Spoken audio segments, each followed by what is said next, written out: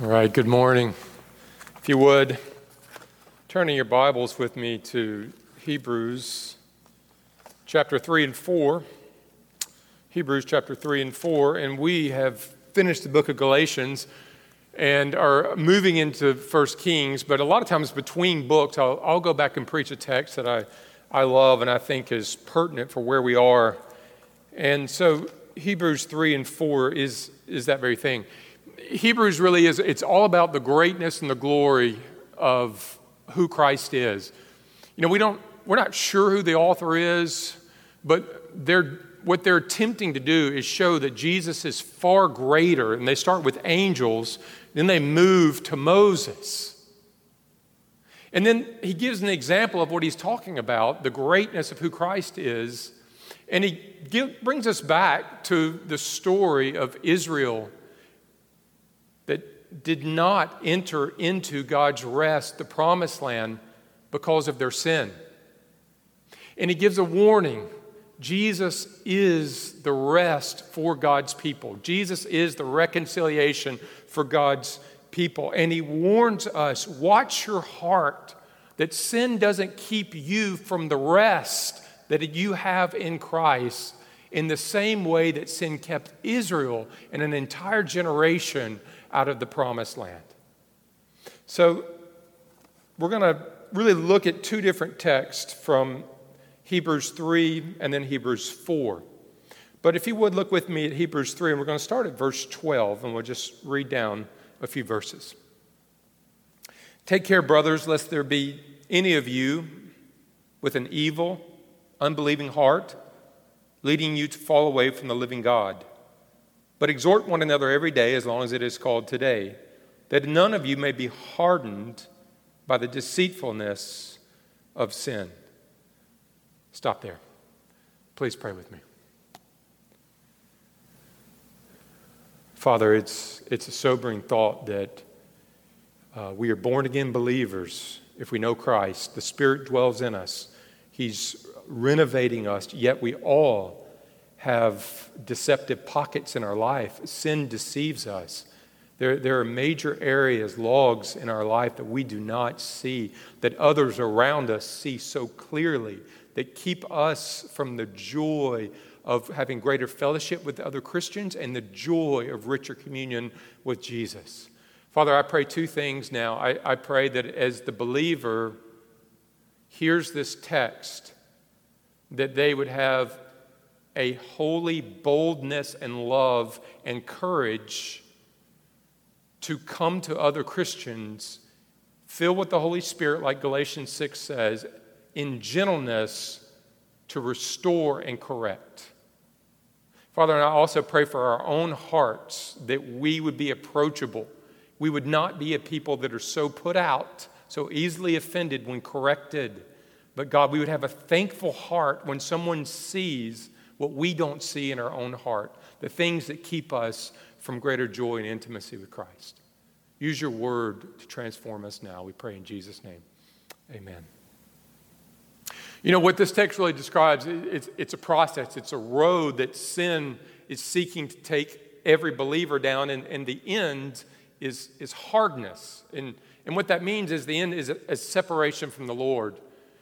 I've seen this many times, and one of the most profound cases that you might say that I've seen it in was a sweet Christian woman who was deeply involved in immigrant ministry, had a wonderful, godly family, and then suddenly she became an empty nester. And she began to be bored and lonely. Suddenly she began to develop a relationship with a man that she worked with at her school. She began to notice how this man treated people in a kind and gracious way, how he treated her. The questions that he asked her were genuine, were thoughtful, were penetrating, the kind of questions that she wanted her husband and the kind of interest that she wanted him to take in her life. Well, one day he asked her to go to coffee, and she decided to go. She said yes. And they're sitting having coffee. They had amazing conversation. She said, he really understands me. With my kids leaving, I could use another good friend in my life, she says. It wasn't long after that before he drove her home from school. And as they were driving, he reached over and took hold of her hand. He told her, he said, your relationship and your friendship with me is the most significant and important of my life. She thought, I wish I was not married. Maybe I married the wrong man. And then her mind began to dream of another life. Now, at the same time, the Spirit was convicting her. She was becoming more and more uneasy, but she continued to go forward, saying, I've done nothing wrong. There's nothing wrong with having a friendship. If anything, it's my husband's fault. Slowly, she distanced herself from her husband. She distanced herself from her church, from her Christian friends. She was adrift. Now, I want to ask you, what do you do when that person is your spouse, or that person is your child, or that person is your close friend? Well, Hebrews 3 tells us that first, sin is very deceptive, and that there's a progression, isn't there, or a road that it is trying to take the believer's life down, away from God, away from believers, away from the church, away from the safety, towards a hardened place. And when this happens, and you see it happen, we are to exhort others with truth. And that means literally we are to hold up to them the mirror of God's Word so that they can see how they're being deceived through the Word. They can see clearly and then run back to Christ for restoration. Now, when I say the word exhort, that's not a word that we just love to hear, is it? And what it means is bringing truth where change is needed. Yet most act unpositively when we hear it. So, for example, if I was to call you and I'd say, hey, listen, Chris, I want to come over tomorrow morning, and I've got to exhort you. You wouldn't call your friends and say, man, I'm so excited. Pastor called me and said he's coming over tomorrow for a big exhorting. It's going to be awesome. In fact, it's the greatest thing that's happened to me all morning. I can't wait. You see, when we think of exhorting, a lot of times what we think of is harsh words, right? The principal of your school, or red faces, or threats. We don't think of acting patiently and committedly with God's word to someone's best, speaking in gentleness and love to restore them.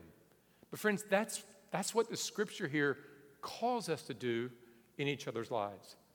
So here's our main idea this morning, that we must hold up the mirror of God's word to each other. And another way to say that is we are to exhort each other with the truths of God's scripture. Now, let's talk about what that looks like. There's three things. First is this. Our hearts are full of deceptive sin. My heart is, and your heart is as well.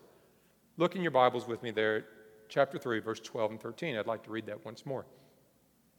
It says, "Take care, brothers, lest there be any of you with an evil, unbelieving heart leading you to fall away from the living God. But exhort one another every day, as long as it is called today, that none of you may be hardened by the deceitfulness of sin." Okay, look at those first words. Notice what he says.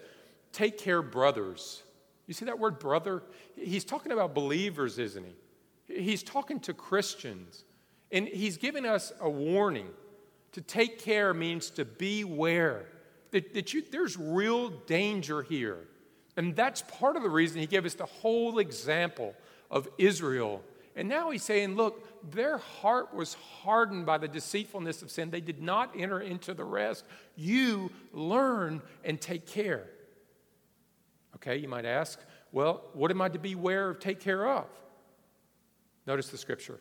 Lest there be any of you with an evil, unbelieving heart leading you to fall away from the living God. Do you see the progression there? Sinful, unbelieving heart, turning away, hardened in the end. Here is the road of sin, the work of sin in our life if undealt with, if allowed to rule the heart, this is where it takes us. And it's a gradual turning away from God, from His grace, from our relationships with other believers. And the ultimate goal of sin is to isolate you, to give you a hardened heart and separation from worship the living God. Okay, you might be thinking, okay, Rusty, how could this happen to a Christian? Because I recognize that road. I've seen that in my life, and I've certainly seen those same patterns in other people's lives. How can that happen?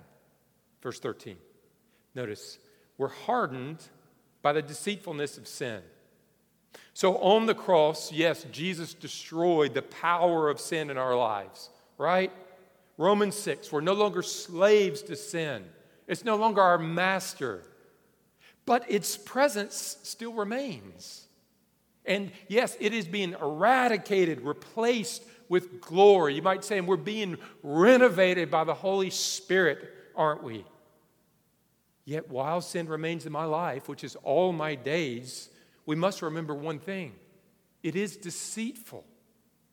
That means it blinds us from seeing our own hearts and wants to blind us from the things of God and wants to keep you from seeing and beholding and worshiping the beauty and the glory of who Christ is. That's its goal. Therefore, we all have pockets of spiritual blindness in our lives. And that's why Jesus says, why do you see the speck that's in your brother's eye, but you don't see the log in your own eye? And the reason is because sin is deceptive. It's blinding. We never judge our own hearts, our own motives, our own actions accurately. Now, the lady I spoke of earlier, I saw this deception, and so did many others in her life so clearly. She went down that road. She went from sin, unbelief, turning away, to the end, she was hard. There was no talking to her about the things of God or about her children being restored or about her sin. Now today she's out of the church. She's out of her marriage. She's not in the relationship she thought would make her happy. She's destroyed the relationship with her children. She lives alone and alienated. And what is remarkable, if you ask her, she'll tell you she did nothing wrong. It was her husband. And certainly he had sin in his life and he played a part of it. But she was deceived and still is today. You know, we see ourselves like in a circus mirror. Never accurately, do we? And since we all have these pockets of sin remaining in our lives, and it is deceptive, that means we all have pockets of spiritual blindness. There are no haves and have-nots here. Deceptive sin is in all Christians, working, blinding us, taking us down that road, getting us to believe our own arguments and our own lies. Now, there is someone who does see us perfectly. That takes us to point 2. God alone knows the hidden things of the heart. Look in chapter 4 with me in verse 13. Chapter 4, verse 13. And no creature is hidden from his sight, but all are naked and exposed to the eyes of him to whom we must give an account. No creature, every person, our hearts are open to our Creator. He reads every thought. He knows every feeling. He knows every motivation for why you do what you do. There are no hidden agendas with Him. We are like an open book to our Creator. There was a court case in America years ago where a mother was murdered. You might remember the case, and the husband was quite angry and quite bitter with her, and so he threatened and tried to take her diary and to publish all of it because he knew what was in it, and it was somewhat incriminating to her character. All her most intimate desires, all of her fears, all of her longings, all of her sins. Her parents were fearful of the shame that might happen to their daughter's name. And so they tried to stop him by taking him to court. Now, can you imagine if your most intimate thoughts, your most private, secluded sins, feelings were published for all your friends, your family, everybody in the world to see and to know? You probably wouldn't want to go to work. You probably wouldn't want to go to school. And what's amazing is verse 15 and verse 16. We don't have a high priest who cannot sympathize with our weaknesses. Let us then with confidence draw near to the throne of grace that we may receive mercy and grace to help in times of need. My friends, he sees it all. The things that repulse us, the things that bring so much shame in our life and would make us remove ourselves from relationships, from institutions. And he sees it all. Yet in Christ, he said, you still are my beloved child. Draw close. You have a high priest whose sacrifice is sufficient for all of it. I see it, I know it, and I tell you, come near. Don't turn away. Now, what does he do with that? This brings us to point 3. God shows it to us. He doesn't just keep it, his purview to himself. He reveals it to you. Chapter 4, verse 11 and 12. Look there in your Bibles with me. Let us therefore strive to enter that rest, so that no one may fall by the same sort of disobedience. For the word of God is living and active, sharper than any two-edged sword, piercing to the division of soul and spirit, of joints and marrow, and discerning the thoughts and intentions of the heart. Notice that. God shows it to us through the word. Notice that word, it's alive. It means that it has power through the Spirit. It comes alive in our lives. And then there's another word there, it's active, which means it's effective, it has results. It reminds me of several times when I would go hunting in New Zealand with a couple of old farmers, and there would be a wire crossing, and he would say, watch that wire, it's hot. And what he meant was there's electricity come through it, and if you touch it, it's going to have an effect on you. It's active, it's alive. And what the Bible says is the Bible itself, the Scripture claims, is not just a dead book, but the Holy Spirit makes it alive to the believer, making it powerful and effective when applied to our lives. Okay? So if it's alive, what does it do? Look in your Bibles with me. Piercing to the division of soul and spirit, of joints and marrow. Do you see those words? Piercing to the division. Here's the main point. It's like a two-edged sword, which would have been the sharpest weapon of the day. The word passes through us. It reaches our hearts. There's no outer hardness that can keep it at bay. Nothing stands in its way. And that's the reason he uses those two words, joints and marrow. Joints meaning there's nothing so strong like a joint. There's nothing so hidden like bone marrow that it cannot reach. You see, he's saying there's no place, there's no pain, there's no shame, no secrets so deep, so unhealable, so troublesome that the Word of God cannot reach and heal and restore. Now notice, it doesn't just reach it, it reveals it to us. Look in your Scripture. Discerning the thoughts and intentions of the heart. See, the word's like a mirror. It reveals the deception, what's really going on in our lives. And here's where we need to put all this together, friends. We are often deceived by our own sin.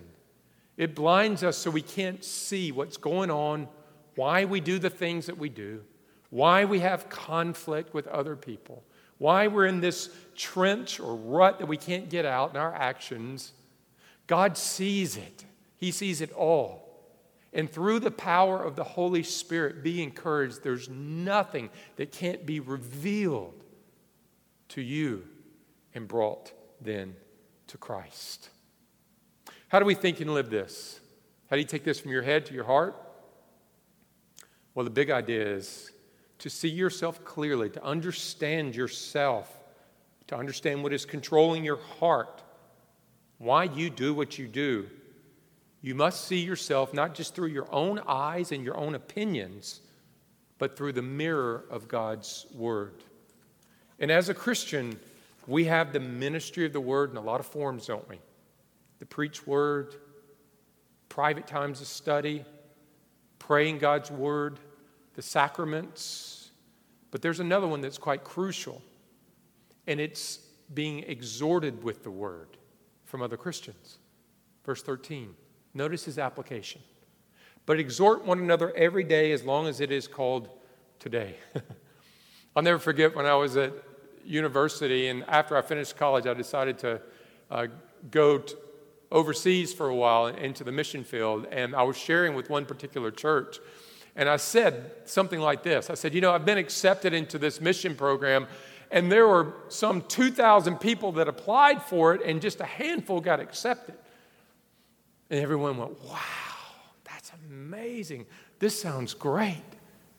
And the next week, a good friend of mine who happened to be there came up to me, and he said, Rusty, where did you get the number 2,000? And I said, well, the mission agency said a lot of people applied. And he said, a lot could have been 40. He said, that was sin. You were lying to make yourself look good. And then he opened the Word that I might see my own heart. And at first, I was bitter, I was angry with him, and then the Word went to work, and I realized that I often exaggerated stories to make myself look better. Now, he probably exhorted me 20 times over a 3-year period. It wasn't every day, though it felt like every day, but it changed my life.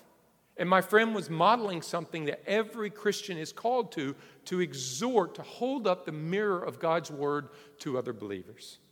Now, let's close with this. What does that look like?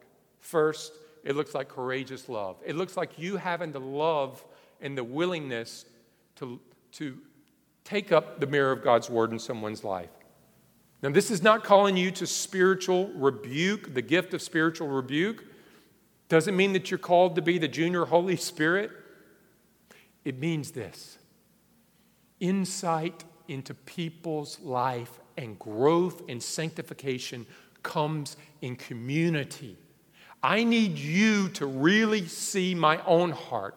I need you to courageously love me when you see me going down that road, to hold up God's Word and exhort me to run back to the arms of Christ. And so I want to encourage you, love each other, which means when the Holy Spirit shows you a blind area in another's life and you see them moving away from Christ, you must bring truth where change is needed. Scripture tells us then exactly how to do this, full of the Holy Spirit and in gentleness. That takes us to point 2. You yourself need to be approachable. You need to be exhortable.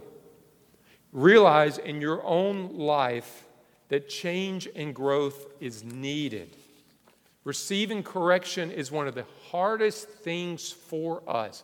Nothing will make people leave a Sunday school class or a church or a discipleship group like showing them where they need correction and turning.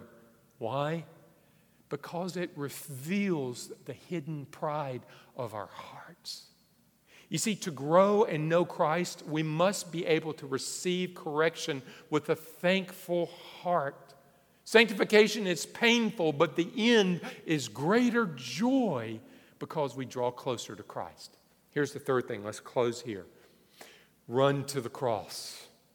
When God shows you things that you have been blinded to, you've been deceived, and the Word reveals those. They've been hidden.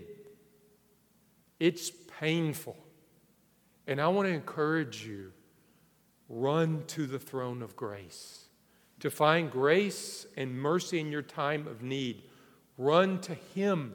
seeking His forgiveness for what you've done and asking Him then to remove it, but rejoicing that to every believer, His throne is a throne of grace. And for you in Christ, His grace is sufficient for the depths of any deception or sin that's revealed in your life. Father, I praise you right now. We don't whip ourselves when we see things. We don't mortify ourselves. Oh God, we run to you. Thank you, Father, that you are actively working in every believer, transforming us, pruning us. Lord, and you use the church, you use other Christians. First, give us the courage. Lord, give us the courage. Give us the gentleness. Fill us full of the Holy Spirit to take your word and see brothers and sisters restored, turning away, Father, from unbelief, from hardness, from their sin. Father, secondly, I pray, just like I prayed earlier, give us the humility. Help us to be humble enough to receive correction with thanksgiving as other believers might point out things in our lives. Sanctify us, make us Christ-like, because we know that is where great joy is found, and that is how we glorify you in a more significant way. It's in Jesus Christ's name I pray. Amen.